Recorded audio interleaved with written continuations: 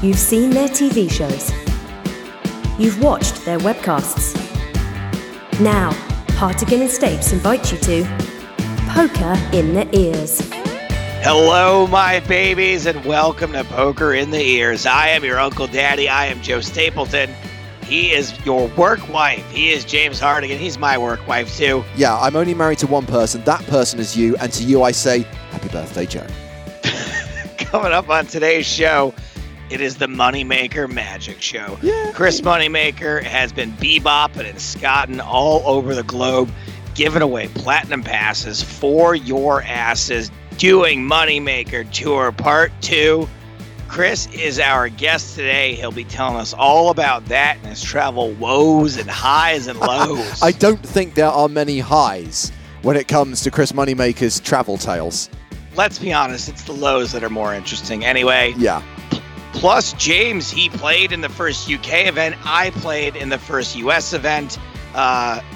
James, you're at the Hippodrome. I was indeed. Well, actually, it was at Le Méridien on Piccadilly, hosted by the Hippodrome. So it was in a nice kind of hotel convention / function hall.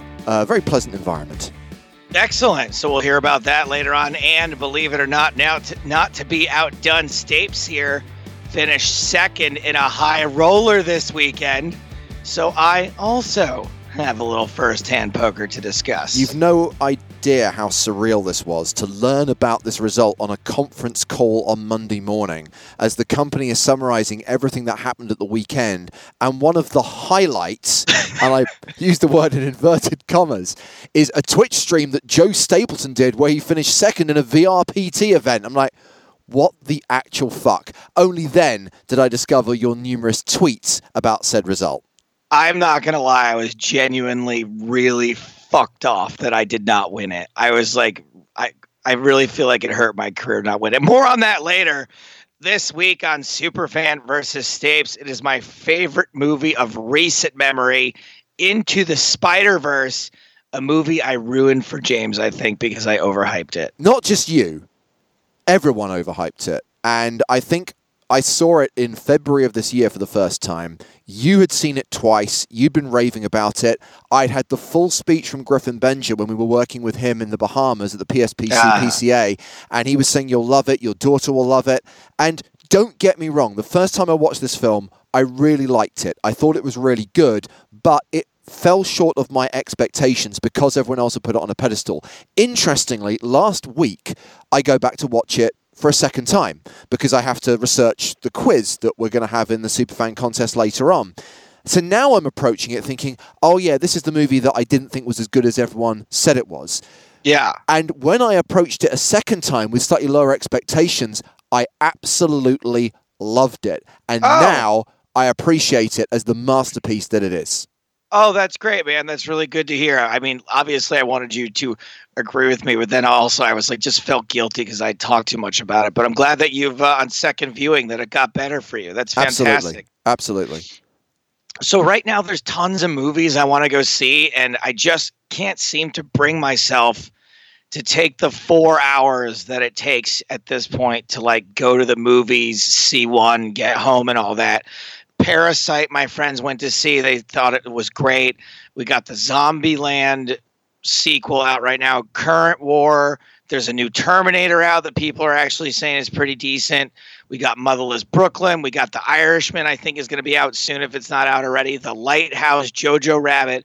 All these movies, James, I just having such a hard time getting out to the movies. Literally the only film on that list that I have any interest in watching is The Irishman, and I can wait for that to come on Netflix in a month's time. See, my friend who is the movie producer, she, I was having this, we had like this, I'll get to it a little bit later. I went to this party on Saturday night full of like TV writers and actual screenwriters. And I was saying that she was saying that she agrees with Martin Scorsese about the whole Marvel thing. Right. About how Marvel isn't cinema. It's more like a theme park ride.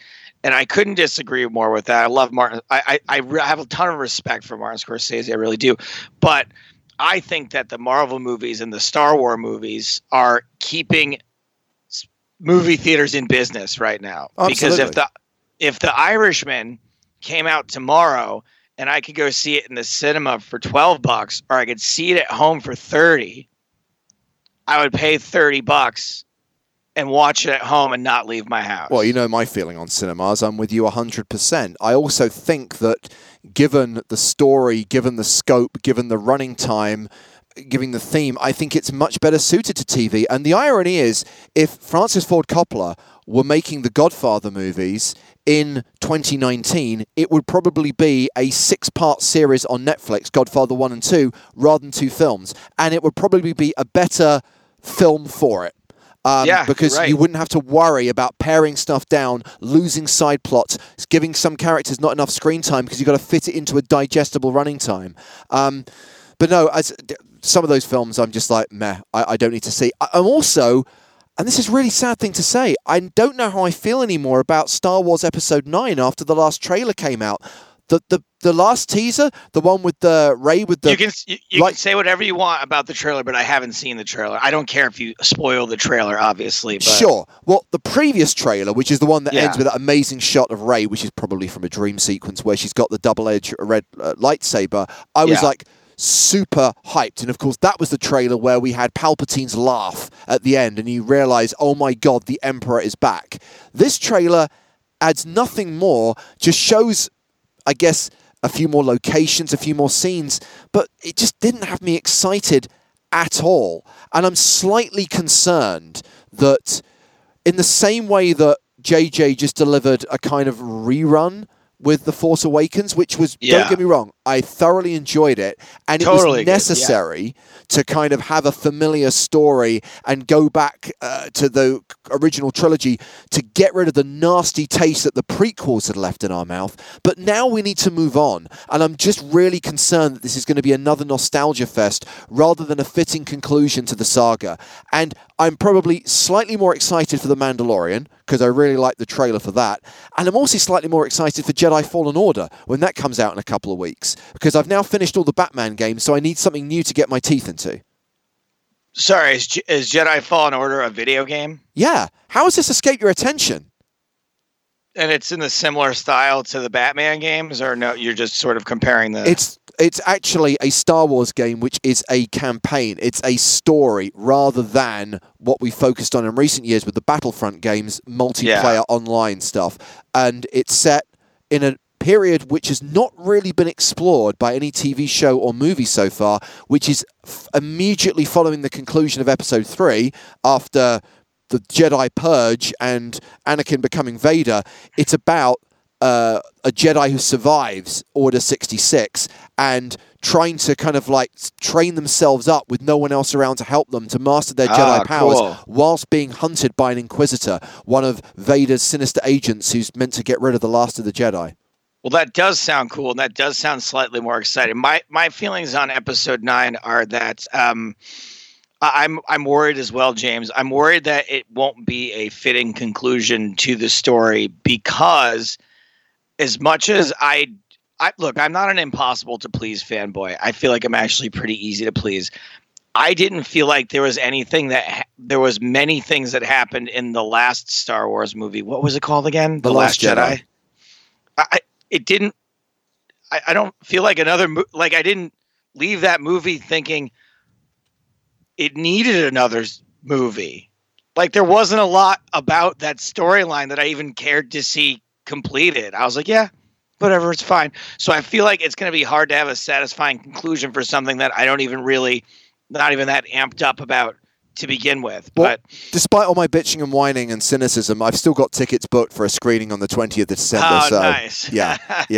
I don't have mine yet. So Summer, who used to work with us on the EPT, does a lot of video game stuff now, and she sent me this job posting for someone who is a Star Wars fan and into video games and can be on-camera talent.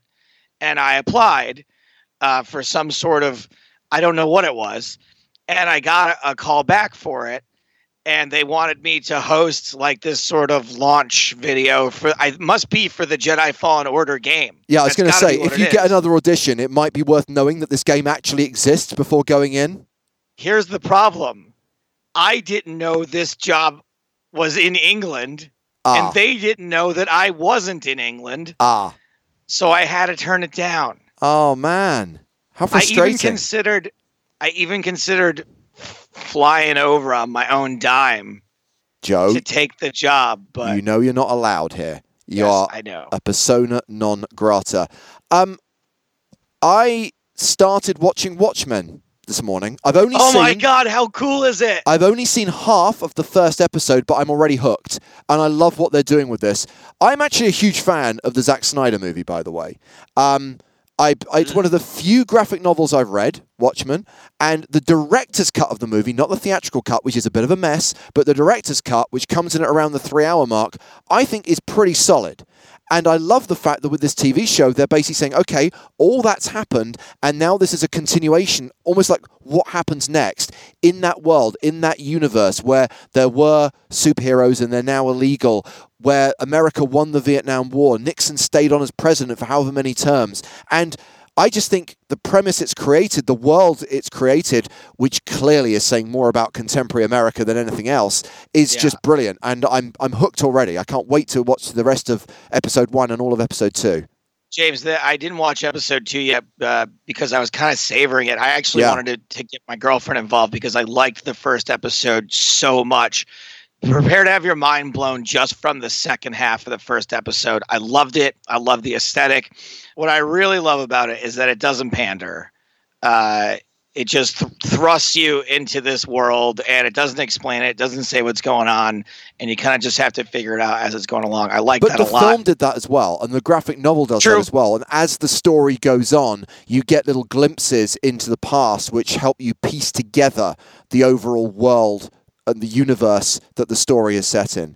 Are there any other TV shows that you're following right now? HBO's killing it right now. I just all weekend I binge watched The Righteous Gemstones, which I really enjoyed. I don't know if you've seen any of their other sort of series they've done, Eastbound and Down and Vice Principals. It's like the same creative team. I did see Vice Principals. I watched a couple of episodes, didn't get into it. Yeah, I can understand why people wouldn't with that. That one definitely got better as it went along. I just think that I love the way that these guys it's basically a long movie is really all it is, which are comedies, but pretty dark in general. Righteous Gemstones isn't quite as dark as the others, but man, I really enjoyed it. Silicon Valley final season started on Sunday night. I did check that out. Loved it. I finally watched Chappelle's special that everyone was talking about.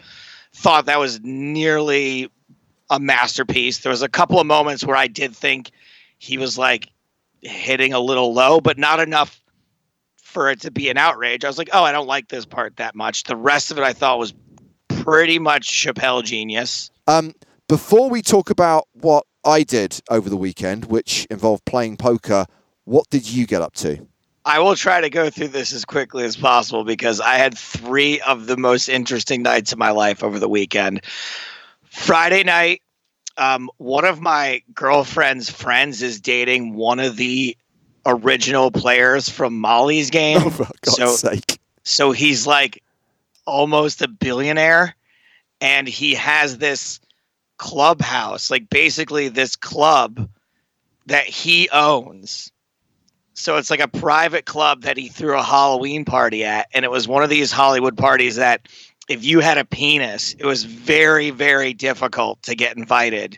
And so I went to this Halloween party where I dressed as Tony Stark. I don't know if you saw the photo, James. I dressed as Tony Stark for Halloween. I didn't see the photo, but I was with you when you were researching all of the various bits and pieces that you needed to buy, including the perfect sunglasses, the perfect jacket. Yeah, and so I dressed as Tony Stark, and my girlfriend dressed as Lilu from The Fifth Element, who is not an altogether unsexy character, but I'll say this, she was overdressed. Every single girl at this party was wearing underwear, more or less. And so I felt like a real dork. Like every girl's like in lingerie, and I'm like this dorky comic book character. I will say this, other than what it sounds like, other than like the initial appeal, I fucking hated this party. I was so happy to be invited, and like I felt really honored because the guy is really cool to me. He was actually at my house for my birthday a couple of weeks ago too, which was very surreal to have this near billionaire at my party. And he's a super cool guy to me, but I really hated everyone else at this party. Just couldn't stand. Paris Hilton was there, if that explains to you what this party was like. She's still a thing? Oh, she's still alive. I don't know if she's still a thing, but and so did not have a blast there. Luckily, my girlfriend had a flight the next day, so we didn't stay very long. We left around 2:00 in the morning. No, we didn't stay very long. We left at 2 a.m. No, this is one of those parties that goes... Yeah, but leaving a party early is like you go at 9:30. 2 a.m. is going the distance. We didn't get there until close to 11, so we were not there for very long, I should say. The next night, however, one of my friends had a housewarming party, and she is my friend that wrote for Boardwalk Empire and she wrote for Riverdale most recently. So all her friends came, and there were people that worked on Watchmen and Westworld. And Tim Van Patten came, who directed most of the episodes, of Boardwalk Empire. In this party now, this I loved. I was in my element. I was talking to people who wrote for The Flash and people writing for Batgirl. And that was really like a thing for me. That was way more interesting to me than all of these like hot girls that had no interest in talking to me. I had no interest in talking to them. I thought that was going to be the highlight of my weekend. And then on Sunday, while I'm playing VR poker, I get a text from Norm Macdonald, and he says, there's a benefit at the Comedy Store tonight. Do you want to go with me? And I'm like, yeah, of course I do. So I end up going and picking up Norm, and we go to the Comedy Store.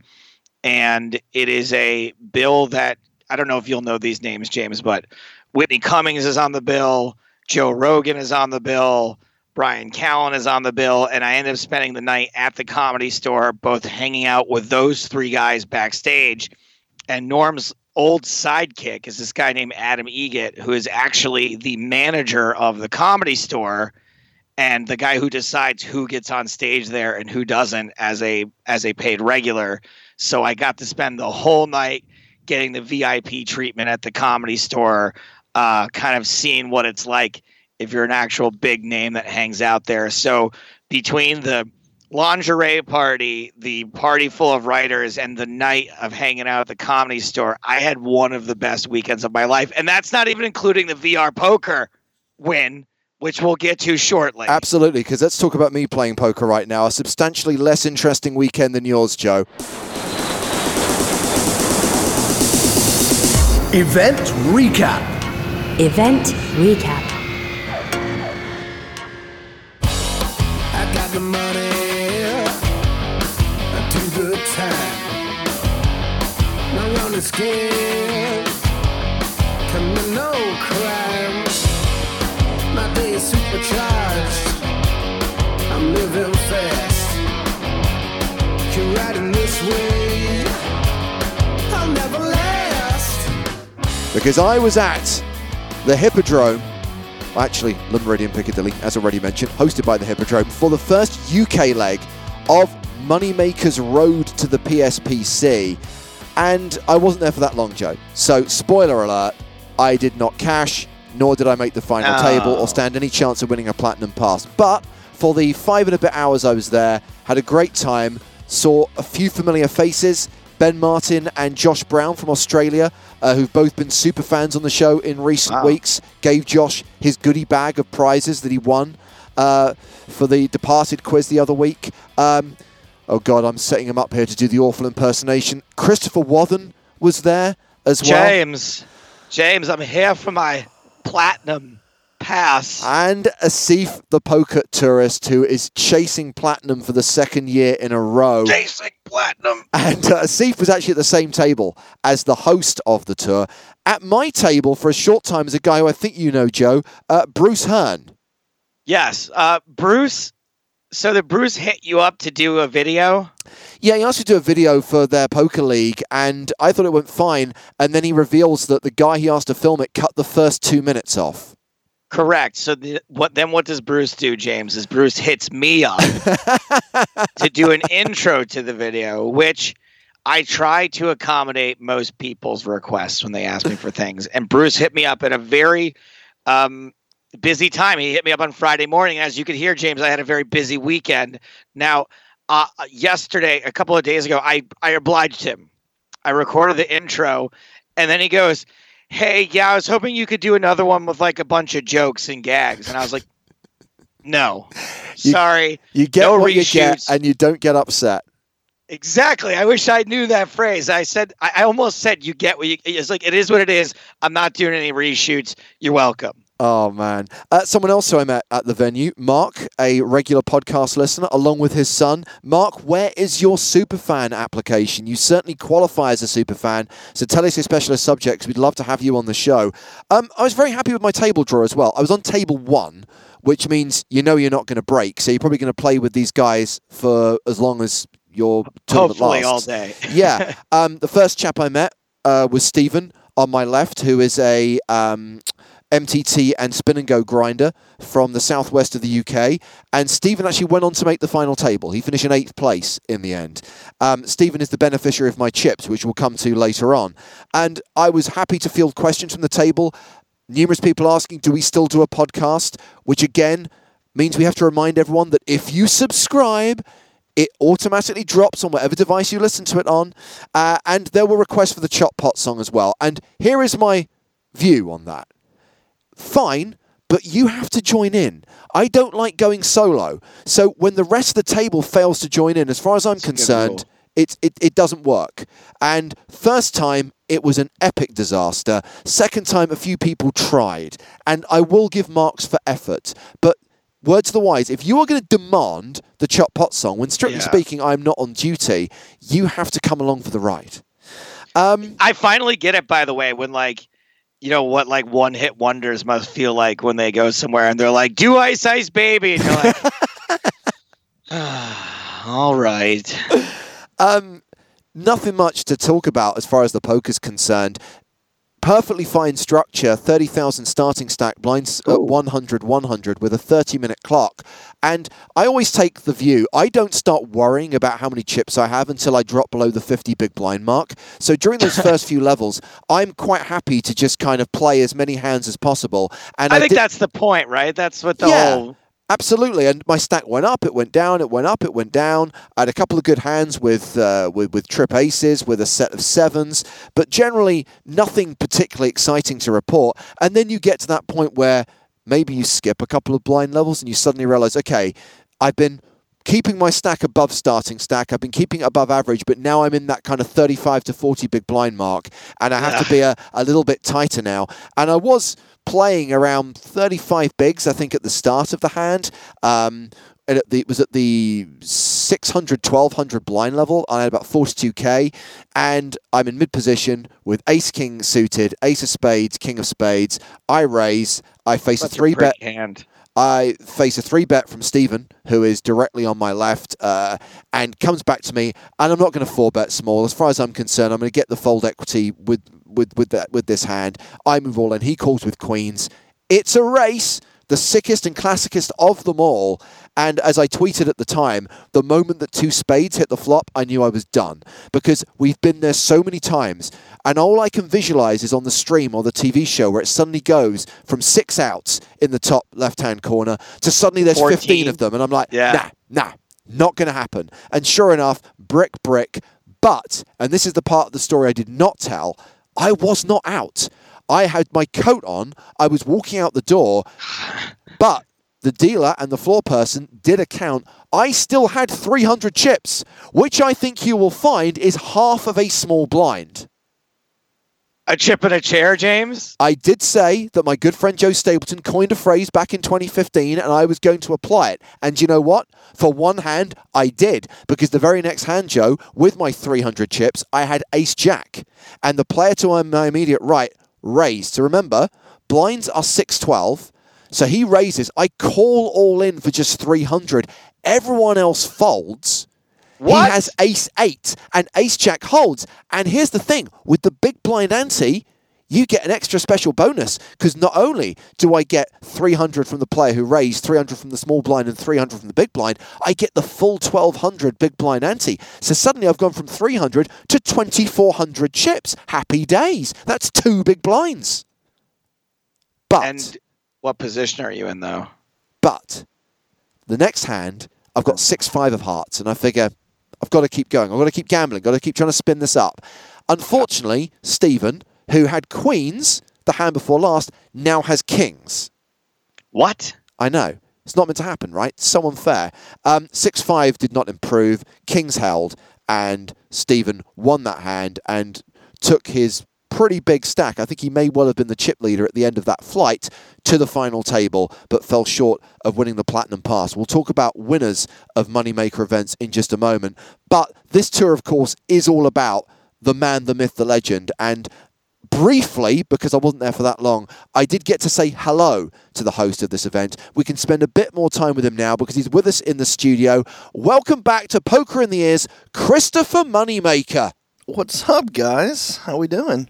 I think, is Moneymaker our number one guest as far as number of appearances, or is it Lex? It's got to be close. No, I think you may now be tied I was about to say someone else. Jason Mercier for most number of appearances on this podcast. Which is a really weird one to be tied with because he doesn't do a whole lot of media. We had Jason on like 3 times in like 2 years, I think. He's one of the least dynamic guests you can possibly have on a show. What are we doing? To be fair, he was actually pretty good value all 3 times. I mean, he's a nice guy. He's a super nice guy. Just he's very bland, very to the point. Well, guess what, Chris? Sometimes me and James are able to get a little personality out of some typically bland people like you. It started already.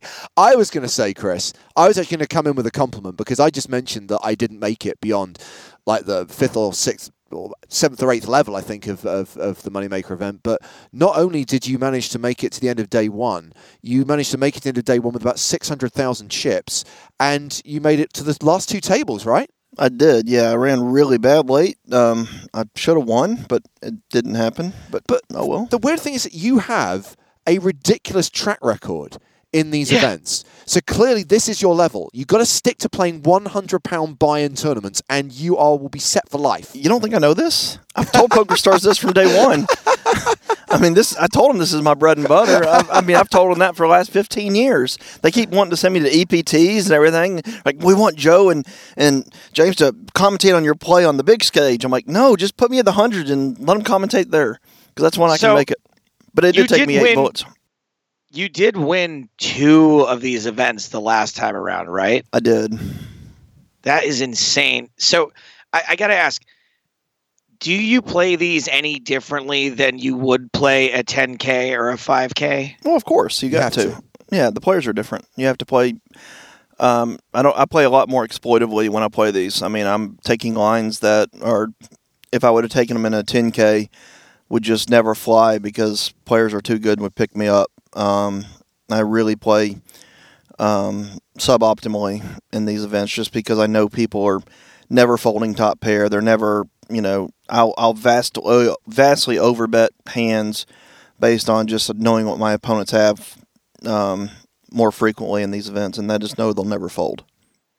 Okay, so when you say that you do play them differently, but then also the amount of effort that you're putting in, your desire to win, I guess, is about the same. You really are putting in your full effort, or are you just sort of binking these deep runs based on just sort of goofing off? No, I mean, I'm putting in the 100% effort. I mean, I'll be honest, when I'm there, I'm having fun. I mean, it's all about, the enjoyment. I mean, my goal is done when if I bust somebody or they bust me, they want a picture after we're done. That's really what this tournament's all about. But I'm taking it 100% serious. I take every tournament I play 100% serious. Obviously, I would like to win the $1 million tournaments, and I mean, those are going to be better long-term for everything. But you know what? You take your run good where you get it. I mean, it's funny, for the last 5 or 6 years, I always tell my wife, if I need like a 2-outer and it's an $80 tournament, I'm banking the hell out of that thing. If I need to dodge a 2-outer and a 10K, there's no way in hell I'm missing it. It's just like you having all the run good, Joe, in your Play Money VR events. Oh yeah, no, I ran like absolute Did you win one? I finished second, first 60 million. Wow, are you in line to be the PokerStars VR ambassador? That is the ambition. I'm just I feel like I knew it was the ambition, but it's a second probably yes, but I may no. I saw how much effort some of the other people are putting into it, and I kind of feel guilty now. So I haven't given up on it completely, but there are people who are out there working at it every day. Oh, they love that VR stuff. That VR community is really, really strong. Yeah, it's we're gonna get to that later in the show, but yeah, it's super fun. I'm enjoying it a lot. So, Chris, you talked about how when you are in these events, when you bust somebody, they bust you. They want to get in a photo. So, Chris got to Reno after a rather arduous journey, I think, that I will let him tell you about. But when he showed up, he was still doing what he needed to do, but he was in no mood, especially to deal with me. I mean, he'd only been flying for like 3 consecutive days through 17 cities with no luggage. Why would he not be in the best possible mood? To deal with Joe. So he crept into the room, right? It's this big room where basically everyone hangs out for the whole week at Reno. And he like crept into the room and had like a hat on, pulled down low, and was like talking to a couple of people. And I'm just like, Chris Moneymaker here, everybody. If you want a picture with Chris Moneymaker, now's the time. That's what he's here for. Come get your picture with Chris. Come get your picture with Chris Moneymaker. Hey, you, sir, do you want a picture with Chris Moneymaker? He's right here. We're doing pictures right now. Come on. And Chris is like, shut the fuck up. Shut your fucking mouth right now. I'm just trying to get acclimated for a second. This is Joe. This is what I put up with. Oh, man. I mean, we have to talk about this journey. So this was you, because the first thing to say is that the Moneymaker Tour was an exclusively American tour first time around. Now Moneymaker's Road to PSPC is international. You started in Sochi, then you went to Reno. Now you're doing all these events in the UK and Ireland. So you had to go from Sochi to Reno. Just remind us of the route that you had to take. So, first of all, I want to. There's someone that works with me. His name's Brandon. I want to throw him under the bus here. He scheduled this. I mean, at what point do you not get that email and go, what the fuck, dude? Change this shit. I did. I think Brandon's frosted tips have soaked through to his brain. I did, but then he proceeded to throw Gary Gates under the bus. Oh, wow. So basically shit Gary is rolling. Gates is Poker Stars royalty. Yeah, he just threw Gary Gates under the bus. Brandon threw Gary Gates under the bus and said that he booked all this for you. So I was like, well, can we fix it? Because, I mean, from Istanbul to L.A., there's a direct flight. I checked. So, but I went from Sochi to Istanbul to London, London to Detroit, and then Detroit to Salt Lake City to Reno. How do you not get direct from fucking Detroit to Reno? What the? It's like they added a stop just for laughs. I think they added the whole thing for laughs. But the problem is I ended up in Detroit on the way because my flight in London got delayed. My luggage stayed in London, and I didn't get my luggage back until I got back here in London for the whole month later next trip. My luggage was waiting for me here in London. I just told them just to leave it there. They sent it back to me, and they never got to me. I'm coming back in 2 weeks. Leave it. Yeah, finally, that's what I told them. I said, listen, I'm going back to London. Just leave it there. Because I naively thought, okay, so Chris is coming over for Lex Live, then he's got Sochi, and then he's coming back for like the Moneymaker events in the UK. I had no idea you would get that American stop in the middle of it all. But with the different stops, with the different countries, I guess there's a difference, because a Moneymaker event in Reno or in any of the other places you took the tour last year is going to be very different to the one at Casino Sochi. Oh, for sure. I mean, Casino Sochi was a unique experience. First of all, if you've never been there, it's a really cool city. Yes. And poker's really thriving there. I want to say it's, when you go to a place like Sochi, it's kind of reminds me of like 2007, 2008 poker. It's a lot of fans, a lot of people that are... Yeah, well, I mean, they're just getting 2007 TV shows over there, so it makes sense.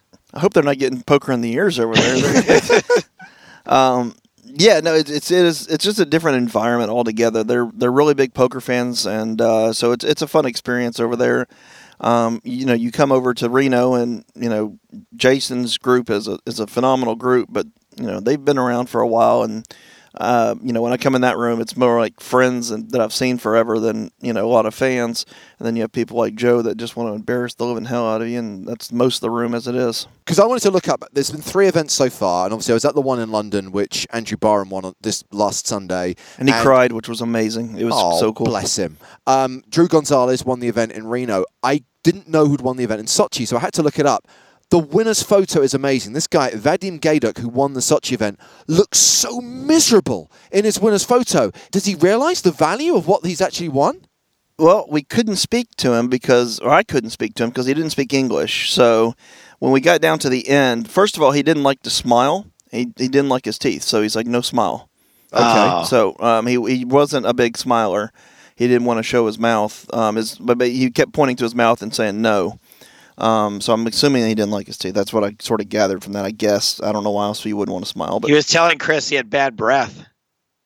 He's like, Chris, close your mouth if you can. You're blowing me away. This is why. Don't you have a gig somewhere that you can go do that's actually pays you? Unfortunately, no. We had to cancel it. 0 tickets sold. So it's just me and you, buddy. Well, I'm opening a car dealership next week. Maybe you can come visit. Your schedule is too busy to do any kind of openings because this is true. You've got more stops coming up. So we're recording this on a Wednesday. Where are you the rest of this week? I'm going up to Newcastle tomorrow. I'm heading up there Thursday, and I'll be up there for the weekend in Newcastle. We're going to have a Road to Moneymaker event up there, and then we come back down here to Aspers, and it's on the east side of London, which is where Lex Live was, which is Stratford. Stratford, that's it.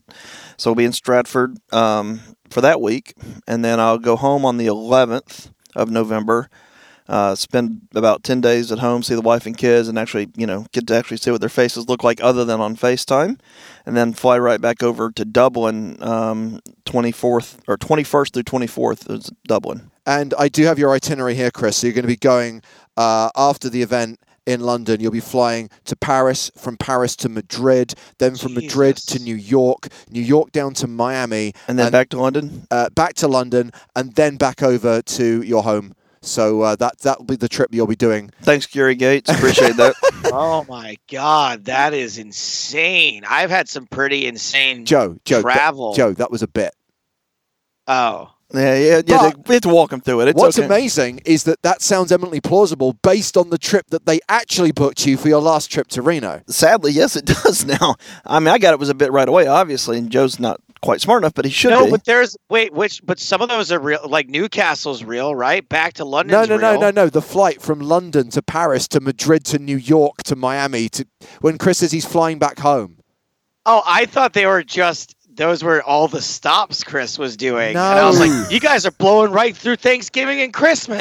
Pay attention. I had to beg to get Christmas off. It was nice. So after Newcastle, that event is actually across 2 sites, right? Because you can start in London or in Milton Keynes and the field merges. And that's the event that we're actually going to be streaming. So there's going to be a 2-day live stream on the Saturday and the Sunday, because I think that event also has one of these Platinum Pass experience sit and goes, like the one they had at Lex Live. Oh, nice. Yeah, so there's going to be a Platinum Pass given away on the Saturday, and then obviously the winner of the main event on the Sunday. And are you going to be up there? I will be broadcasting, and assuming that you don't make another deep run, I'm hoping you can join me in the booth. Yeah, I'll be in the booth with you. That'll be fun. Because the other big difference from last year is these events now have multiple starting flights and are taking more than 1 or 2 days. Yeah, well, last year, the price point was $86, which was what I did when I won, and now they've changed it to more be the $140, $150, which at the end of the day doesn't really change a whole lot. The only thing it does do is now we have a road to, Akari's road to PSPC down in Brazil. I think Cal has one in France. So it lets them, open it up and play with a little bit more international areas, and also increases the prize pool a little bit, and also lets the VIG, not play as much of a role. And some of the stops on season 1, we had the VIG was really high. Some spots, each individual property sets their own price, and yeah. But it's hard to set a price on an $86 tournament to make it profitable. And what I like about the new increased buy-in is that the prizes for the non-platinum pass winner have gotten better, and I think that, obviously doubling it is significant, but also I think that most people that can play an $86 tournament can also play like a $175, and now at least if you don't win the platinum pass, you can still score. You can still have like a really solid cash. I know in Reno, second place prize was like $10K or something, right? Yeah, that's a big difference. So that's a huge prize for a $175 tournament. Yeah. Now I did win like on the two wins I had were like 16 and 17K.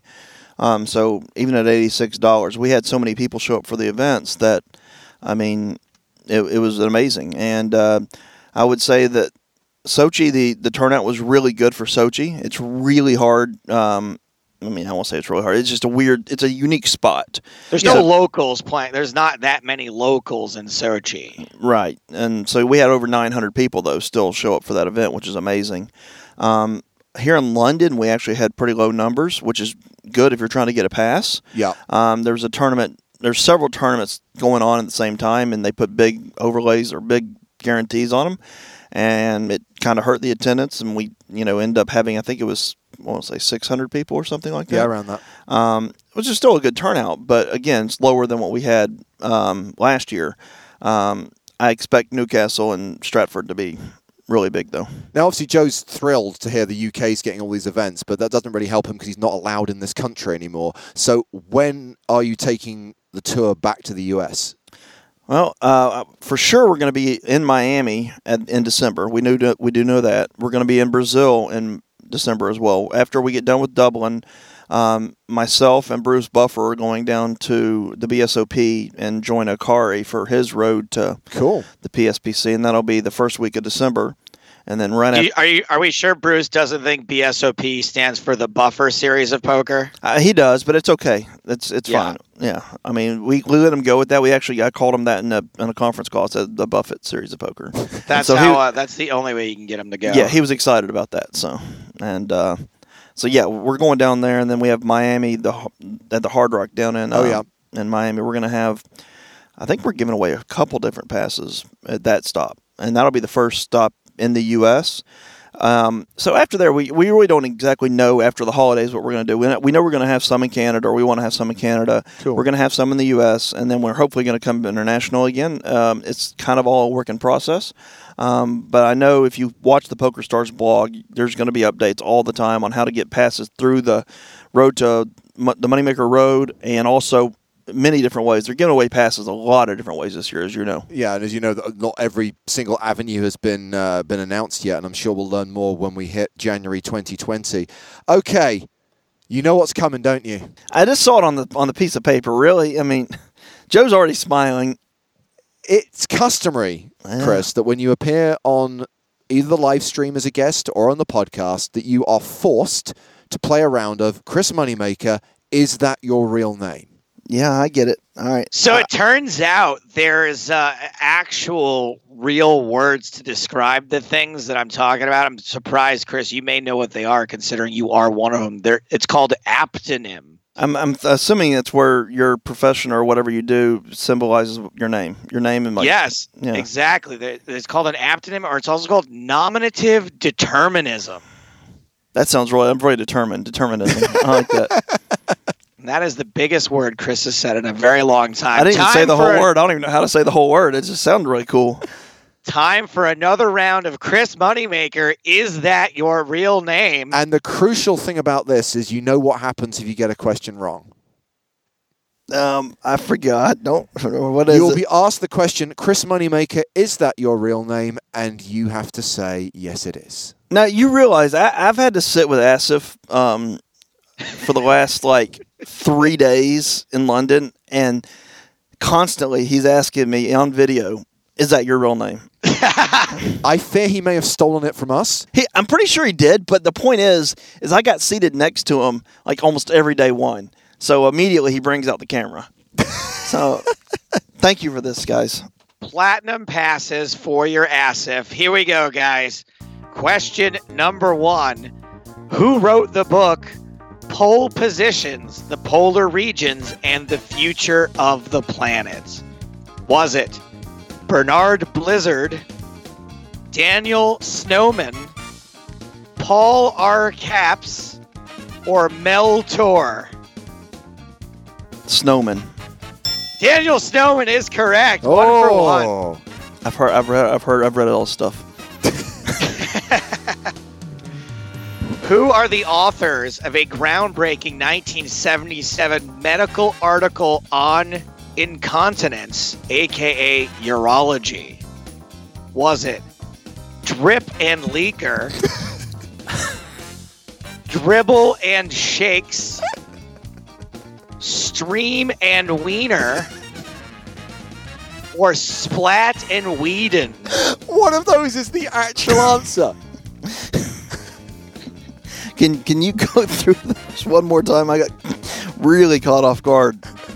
Drip and Leaker, Dribble and Shakes, Stream and Wiener, Splat and Whedon. I'm going to say the wiener one just because I hope it's right. Chris Moneymaker, is that your real name? Yes, it is. What was the actual answer? Splat and Whedon. Wow. Question number 3. I knew wiener wasn't right, but I just had to say it. Wiener's like a pretty common last name, though. It's probably the most common of all the last names in that position. just Question hate number them. 3. Who wrote the book London Under London, A Subterranean Guide? Was it Richard Trench, David X. Cavate, Anthony Hole, or Sir Robert Gutter? It's not going to be Sir. It's going to be the third one, the Hole. Anthony Hole. Chris Moneymaker, is that your real name? God bless, I guess. Richard Trench. Richard Trench. We've got a lot of British ones, by the way, for the London stops of the Moneymaker Tour. For the Love UK stops. We got more? Oh, yeah, we have 7 questions. You have Seven? 4 more to go. 4 to go, Joe. It is always coming 7. Question number 4. This man was once the UK Association of Chief Police Officers spokesman on knife crime. This is from the year 2008. So the spokesman for UK knife crime in 2008, was it Michael Myers, Theodore Bundy, Alfred Hitchcock, You got to be or kidding me. Edward Gain? You've got to really be kidding me at this point. I'm going to go with Michael Myers. Michael Myers. Chris Moneymaker, is that your real name? Golly, no, it's not. Alfred Hitchcock. Oh, Was what on the? knife crime in the UK. Which of these two folks, these two pairings, were the authors of the book The Imperial Animal? Where do you find Was this stuff? The internet Was is a it- marvelous resource. Lionel Tiger and Robin Fox, Cat Bird and Buck Fish, No way. Lark Salmon and Raven Swan, Potential. Birdie Turtle and Wolf Giraffe. There's no way. No one's called Wolf Giraffe. That's just ridiculous. I've got to go with Lark Salmon and Raven Swan. Chris Moneymaker, is that your real name? Yes, it is. I hate you. Lionel Tiger and Robin Oh, Fox. those were the two I was trying to decide between. No one's Buckfish or Wolf Giraffe. You did terrible making those names up, Question number 6. and I still missed it. The former Chief Justice of England and Wales. Which of these people was the former Chief Justice of England and Wales? Was it Igor Judge, You know this, right? Nigel Ruling, Jonathan Robespierre, Archibald Justice? Archibald Justice. Chris Moneymaker, is that your real name? You would think eventually I would just get one of these right by mistake. Yes, it is. Igor Judge. Oh my god. All right, last question. This one is from the United States of America. Okay, I'll get this one then. I'm suited for it. In the year 2016, which of the following of these people was an in-house lawyer for a company called Think Passenger Incorporated? Was it Lawsuit, Sue You, Mott Guilty, or Court Dismiss? It's got to be Sue You. That's Sue a, You is correct. that's a Good real job, name. Yes. That's a real Moneymaker. name. We go out on a high. I think So I got 2 out of 7. 2 out of 7, yeah. That's not bad. So I mean, that's passing, and where I come from in the U.S. How is 2 out of 7 a passing score 'Cause anywhere not in the only world? are they illiterate there, but they're bad at math too. No, my wife actually, we were just talking today. A friend of ours goes to the public school there, and she got a 63 on a test in 8th grade, and they bumped her up to an A. Okay. Graded on the curve. Okay. My goodness. Go from an F to an A. So yeah, I passed. Well- 2 of 7, that's an A. Congratulations on your A+ score All in that right. quiz, Chris. Look forward Welcome to seeing America. you at Aspers in a couple of weeks' time, and good luck with the rest of the tour. Look, I can't wait to see you there. Are you going to play? No, because I'm going to be streaming. You're not going to stream day 1. No, but I can't play an event that I know I can't make day 2 of. You've never been to Run It Up, have you? No. I'll tell you what. If you make day 2, I'll stream for you. I'm definitely not playing. I've got to think of the audience here. I think the audience want. First of all, have you made a day 2? Yes. Not of a moneymaker event, but of these kind of buy-in events. Yeah. Joe will tell you I'm a serial min crusher. Oh, yeah, he min crushes. You're a min crusher? Oh, nice. I did not know you were a min crusher. Oh, yeah. I think you should play. I mean, one of us will get in the booth. Oh, sorry. Before we let Chris go, I have one other thing I have to read to him. I got to go. I'm sorry. Unfortunately, they said that I had to be here till 4, and it's 4:05. This guy, you got to hear this. This guy on Facebook sent me a message. He's like, you might want to talk to Chris about this. Oh, good Lord. From Sam, my good friend Sam. Nothing good He can come says, to this, by the way. A semi-serious message for once. I don't know what your relationship with Chris is like, not in that way, but someone needs to tell him to not carry on using his iPad when he's using the urinal. As much as it's fairly grim, it's a bad look for the one person in the room who knows everyone. I 100% saw him walk in as I was leaving the gents with the iPad glued to his arm and screen on. Gross. First of all, I put it down when I go in there, but I take it and I put it on the counter. Yes, I walked into the bathroom with it. Now, I usually do, but I usually do put it down on the counter. I don't actually have a problem with that. I will take my phone. I'm so attached to my phone, I will generally sit it on top of the urinal and continue reading whatever it is I'm doing while I'm in the bathroom. So I will allow it. Why would you confess that? What's to confess about? What's wrong with it? Well, we'll talk later. Chris, thank you very much for your time, and enjoy the rest of your travels. I hope they're not as traumatic as your last trip. As long as Gary does not, or Brandon, whoever it was, doesn't. And oh, by the way, coming back over here, I was in the middle seat the entire way. They just really hate me. See, Joe, it's not just Not you. only do they hate Chris, they hate the people sitting next to him. They did move, actually. They spread out, and I was. Thank you, Chris. I'm glad I'm here for you guys to really laugh at. And thanks for having me on, and see you soon. Poker in the ears. Adventures in Online Poker. So, as you know, James, I am, I had originally thought I was going to try to make a play to become the VR poker ambassador, to become Team Pro VR, whatever it is they're doing with the thing. Yep. And then I saw how seriously some of the actual VR poker players are taking it. And I was like, you know what? I don't even really deserve this. I don't even really, I would love to be a part of this, but there are people who are out grinding every day. Well, that's the thing. I think it's the commitment of time that I don't think you're able to give to this. I think if Correct. you were in a position to be streaming 6 to 8 hours a day, 5 days a week, maybe you'd be in with a shot.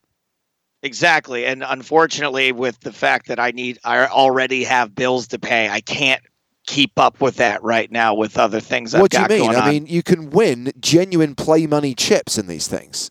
Yes, and I don't know if I will be able to explain it to you guys well enough.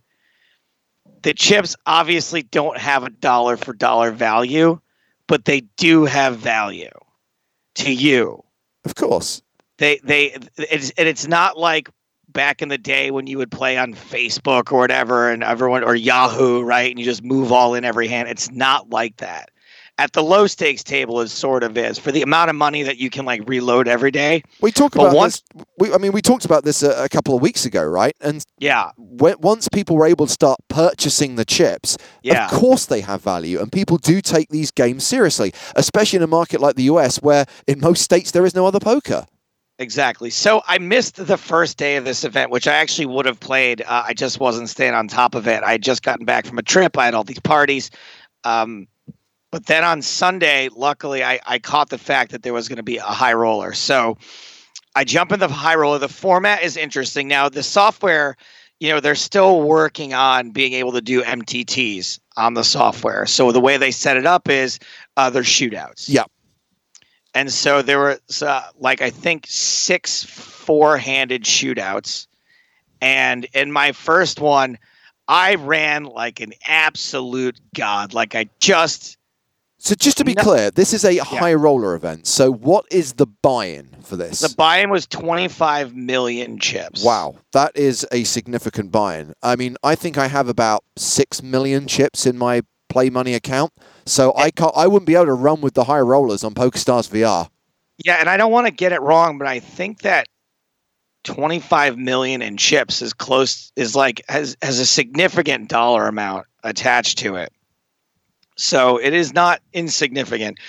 And so, yeah, four-handed, I ran like absolute god. I just smashed everybody. It was really funny. There were two lady players at my table, and I was asking them if they were single, and one of them told me, this one girl has such a thick New York accent. She's hilarious. And she was like, no, I'm not single. And then she looked me up, and she goes, oh, my God, you are hot as shit. I might be single. And it was a really, again, it's this weird combination of live and online poker that really is pretty unique because you still interact with people the way you would at a live table, but somehow more because it's online. You know how you'd say things to people online you wouldn't always say to them in real life? That sort of translates a little bit. So I can't even really explain. And you're streaming this whole thing, right? Yes, I am streaming it. So I made the final table where I continued to run like God, where I knocked out, I think, 4 of the 6 players at the final table, at least 3. And then I got to heads up where I think I played a hand pretty bad. I don't really remember the details of it, except for that I had the queen of spades, queen 8, with the queen of spades. And I really do, I guess, need to study how to play heads up poker if I'm going to be playing more often, because I realize I don't really, even all the commentary I've done, I'm still not really sure like what hands I should be playing pre-flop and what I should be calling and what I should be raising. So I played this queen 8 hand with the queen of spades, and the flop came down 3 spades. And I decided to kind of float the flop with the queen of spades, and I think I turned a straight draw, and then the final spade hit the river, the 4th spade, and I bet river and got raised all in for one of these amounts where I was like, I got to call. And I don't think I had to call. I think I probably should have folded. I think you have to fold. That's one of those spots where you're probably not being raised as a bluff. Yeah, and I definitely was. And I think I just wasn't thinking hard enough and just sort of insta-called when I should have been folding. And that changed the chip lead. I had like a pretty significant... Oh, well, one thing that happened was that when we got to heads up, there was a bit of a glitch. And so even though I had the slight chip lead, we restarted heads up with even stacks, which was like not that big of a deal. I think I maybe had like a 6,000 to 5,000 chip lead over my opponent when we actually got to heads up. So that was like, a slight wrinkle in things. So when I lost this hand, that's when it was like a significant chip lead for my opponent, and I never really came back after that. But one thing that they're doing now, which is awesome, and I was happy to be a part of it, is that they're doing TV shows in VR world where they have the 2 hosts of the show will populate a table, and then they'll have me, the guest, come sit at the table. And because they have all these props, they have microphones. And so you sit there with microphones and get interviewed. So let me get this right. Someone is putting on a TV show in the virtual reality world, which you are then streaming on the internet. Yeah, so my version of it, my angle of it got streamed, but it got recorded by these 2 guys that were that interviewed me, and they put it out later on. I tweeted it. If you guys want to go back to my tweets for the weekend, I retweeted it.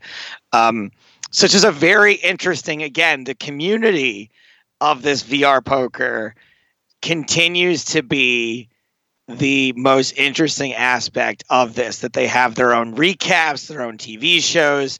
I think Growler and Windward both do these sort of weekly recap shows where they make them funny. They're like genuinely pretty funny, interesting. They put up photos and graphics, like you're watching a real sort of like an Entertainment Tonight style show about the VR poker world. And I'll say this dude Windward, I watched his show before I played this weekend, and he had the perfect quote, I think, that I will probably use to describe VR poker for the end of my days, which is, it's not real money, but it is life or death. It's that classic, it's not brain surgery. It's much more important than that. Exactly. Yeah.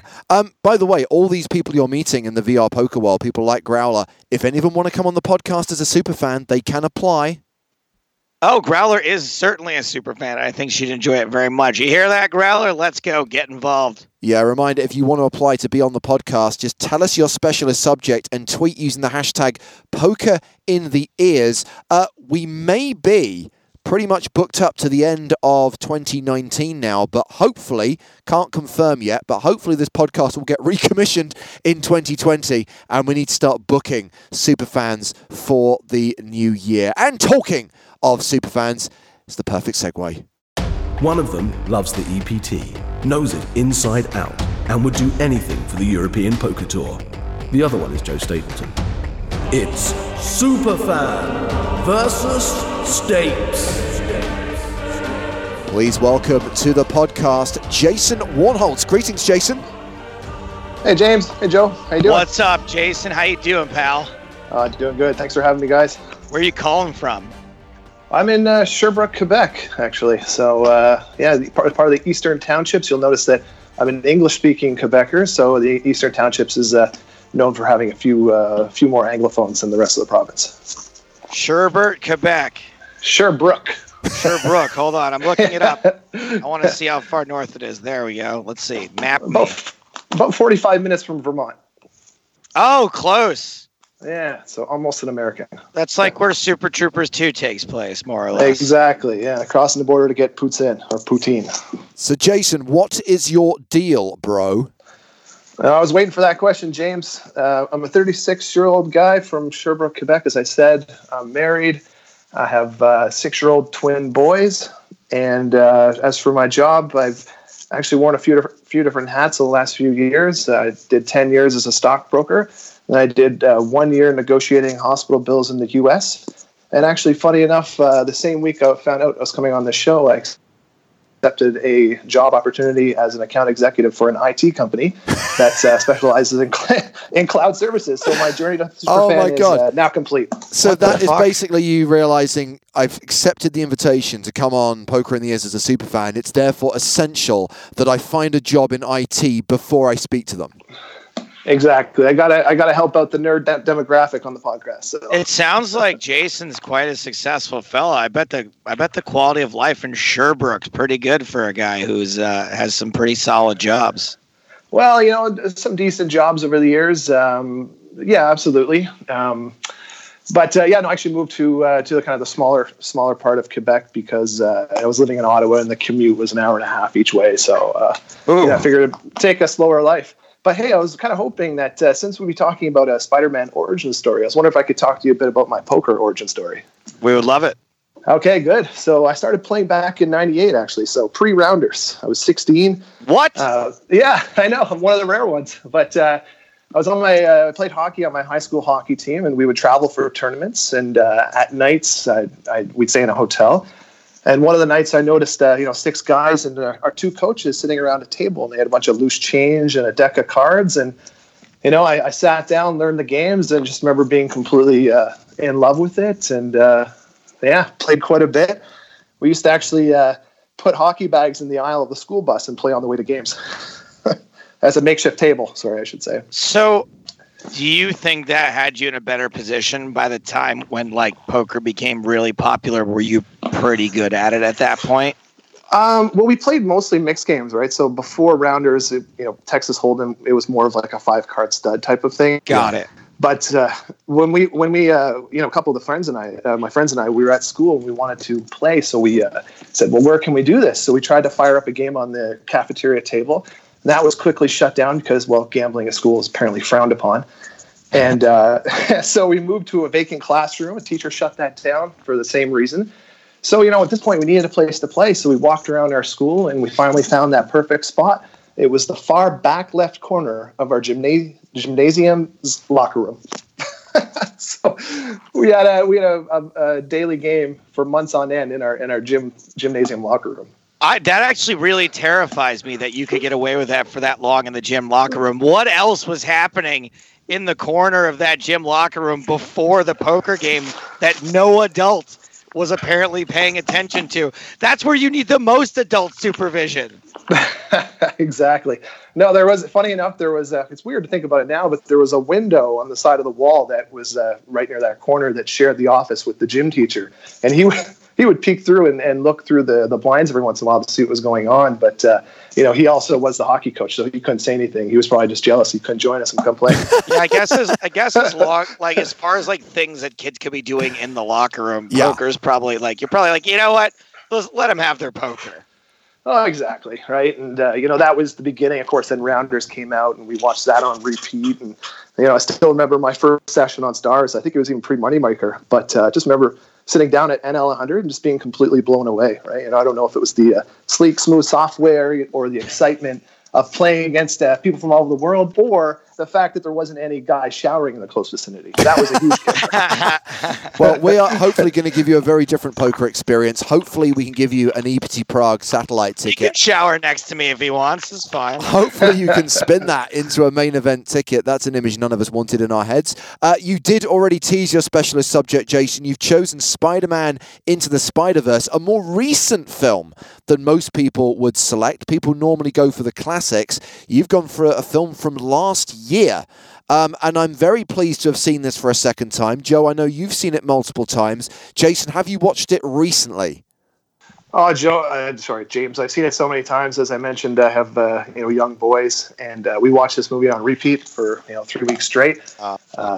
Yeah, exactly. So I love this movie. I think the soundtrack's good. I like how they mix the cartoon type of movie with like the comic book. And, I really like that the main character is, half African American and half Latino. Black's okay. You can say black. I think it adds a different side of the story. And then it also makes me feel good knowing that maybe there's some kids out there proud to see themselves represented. It's one of the most iconic superheroes of all time. I think it's also important for female representation as well. Joe, have you seen it recently? I have not seen it recently. Okay, you're fucked. Jason, you get to go first. You know the format. I need a number between 1 and 10, please. Oh, it's always coming 7 years. Always coming 7. What year is Penny Parker from? Penny Parker is from the year 3145. He nails it for the full 2 points. I took notes. You can't get me to study poker, but I studied this movie. Joe, you can have any number other than 7. I'll take number 2, please, because I'm going to get 2 points on this question. Okay, you could get 3 because there's a bonus on this one as well. Which classic work of literature is Miles studying at school? Oh, boy. How do I not remember this? I need the choices. Is it Pride and Prejudice, David Copperfield, Great Expectations, or Wuthering Heights? Great Expectations. Correct for 1 point. The bonus question, what's the name of Miles' school? Jefferson Davis High School. You can steal, Jason, for a point. That's Brooklyn Middle School. It is indeed for that bonus point. Okay. Your second question, Jason. Go with number 3. Number 3. What reason does Uncle Aaron give Miles for knowing about the abandoned subway tunnel? He did an engineering job. Correct for 2 points. Oh, you're crushing this. Joe, where are you going next on the board? Let's go with my trusty number 9. Lucky number 9. What are the names of Kingpin's wife and child? There's no way. Go ahead. Veronica and Richard, Veronica and Robert, Vanessa and Richard, Vanessa and Robert. Vanessa and Robert. Incorrect. It was Vanessa and Richard. But there is a bonus question, which I think you should be able to get. Who provides the voice of Kingpin? Vincent D'Onofrio. Incorrect. Jason, you can steal. Yeah, it's I can't really pronounce his last name, but Liev Schreiber. Liev Schreiber. I'll give it to you. Yeah, for that's points. it. Yeah. Are you sure you've seen this film, Joe? multiple times. I have seen it, but it's been a year. Okay, you do need to revisit these before these quizzes. Where are we? Jason, it's your question. Sorry, what's called number 4? Number 4 is available. In Miles' universe, what colour are New York taxis? Let's go with yellow. They are yellow. It was a trick question, but you didn't fall for it. God damn it. And there is a bonus question. What is Planet Hollywood called? Oof. Yeah, I'm not... Don't know. Joe, you can steal. Planet Hollywood. No, it's called Planet Inglewood. And Joe, it's your question. Is 6 available? It is. According to the TV news reports, how old was Spider-Man when he died?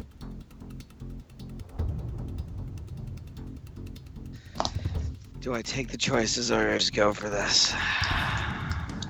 31. And because the options have not gone, you can steal, Jason. 26. Correct for 2 points. You have a 10-1 lead, and it is your penultimate question. You can have 1, 5, 8, or 10. Let's go with 10. Number 10. What do we see Spider-Man Noir doing in the closing montage? He's completing the Rubik's Cube. Correct for 2 points. Joe, 1, 5, or 8? Number 1, baby. Let's go. What song is Miles singing in his bedroom at the start of the film? The one by Drake. What's it? I don't know the name of it, but give me the choices. I can sing it. Okay, is it Sunflower, Start a Riot, Save the Day, or Scared of the Dark? Start a Riot. No, it's Sunflower. Oh, I didn't even hear that choice. Well, you should have stopped singing then. 5 or 8, Jason? Let's go with 8. What is Spider-Man Noir's reaction when Miles reveals that his uncle is Prowler? Said that's a pretty hardcore origin story. Correct. Although one of the multiple choice options was, which I'm quite proud of, sometimes this world makes as much sense as a tin hat on a garden snail. Joe, you get question number 5 to round things off. Excluding Peter Parker's introductory montage, who is the first villain we see in the film?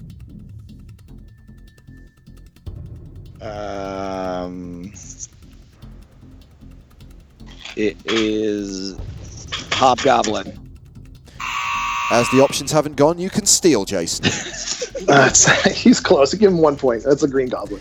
Incorrect. It's actually What? Doc Ock. And the bonus question, which goes to you, Joe, in what context are we introduced to her?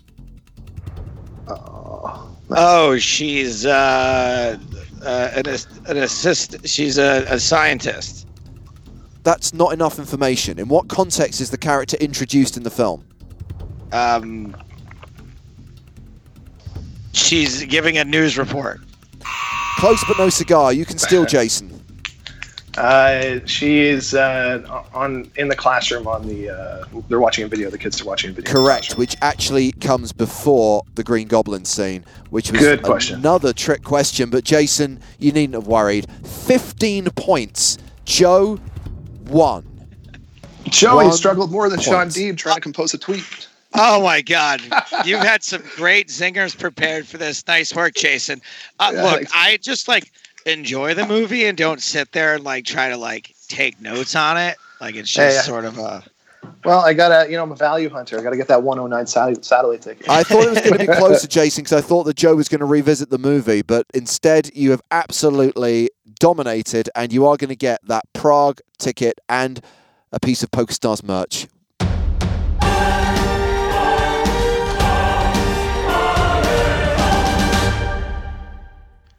All right, my babies, we're almost out of time for this week's show. Next week, it's the State of the Platinum Union, a roundup who's been bagging platinum passes for their asses. Yeah. We're hoping to have a couple of PSPC qualifiers on as our guests, one of whom will be our super fan. And at this stage, I'm not 100% sure who those two winners are going to be, and therefore I can't confirm what the Superfan subject is. As soon as I know, Joe, I will tell you. To avoid a repeat of this week's debacle, let me know if it's something A, you don't know anything about, or B, something you haven't got time to rewatch, because I can adjust the quiz to ensure you get some softballs. I appreciate that. Yeah, I would have loved to rewatch this movie, but you heard about the weekend I had. You heard about all the goings on. I wasn't expecting all that to be happening. I genuinely was dragging ass all week because it was bing, bang, boom over the weekend. Hey, guys, you heard James earlier mention how we're hoping to continue doing this show in 2020. You know what would help us a lot is if you subscribe to the show, if you press like on the show, wherever you do subscribe to it, if you leave a nice comment about the show, and if you can tell one of your poker-playing, poker-loving friends to maybe also download and subscribe to the show, all of those things would really help us ensure that we can continue doing this podcast. And I'm going to push this pretty hard from now to the rest of the year because I don't have a lot going on. I need this. So please press those buttons, and you can always chat with us about anything you hear on the show, whether it's poker or movies or anything else. Use the hashtag PokerInTheEars on Twitter to do so. That is it. That is all the time we have got for this week's show, my babies. For James Hartigan, I am Joe Stapleton. Smell you later.